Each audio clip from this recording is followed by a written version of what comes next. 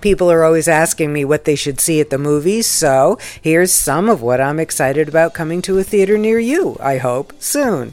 Let's start with the all-star romantic drama Life Itself.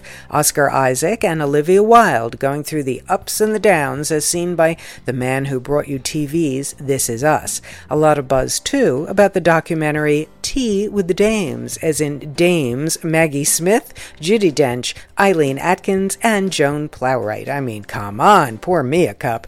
The Old Man and the Gun. Now that brings what a combination. Robert Redford and Sissy Spacek. Terrific early word also for Bradley Cooper and Lady Gaga in A Star Is Born, as well as for First Man, Ryan Gosling as the first man on the moon. That should keep us all busy, and I hope happy, for the next few weeks. From themovieminute.com, I'm Joanna Langfield.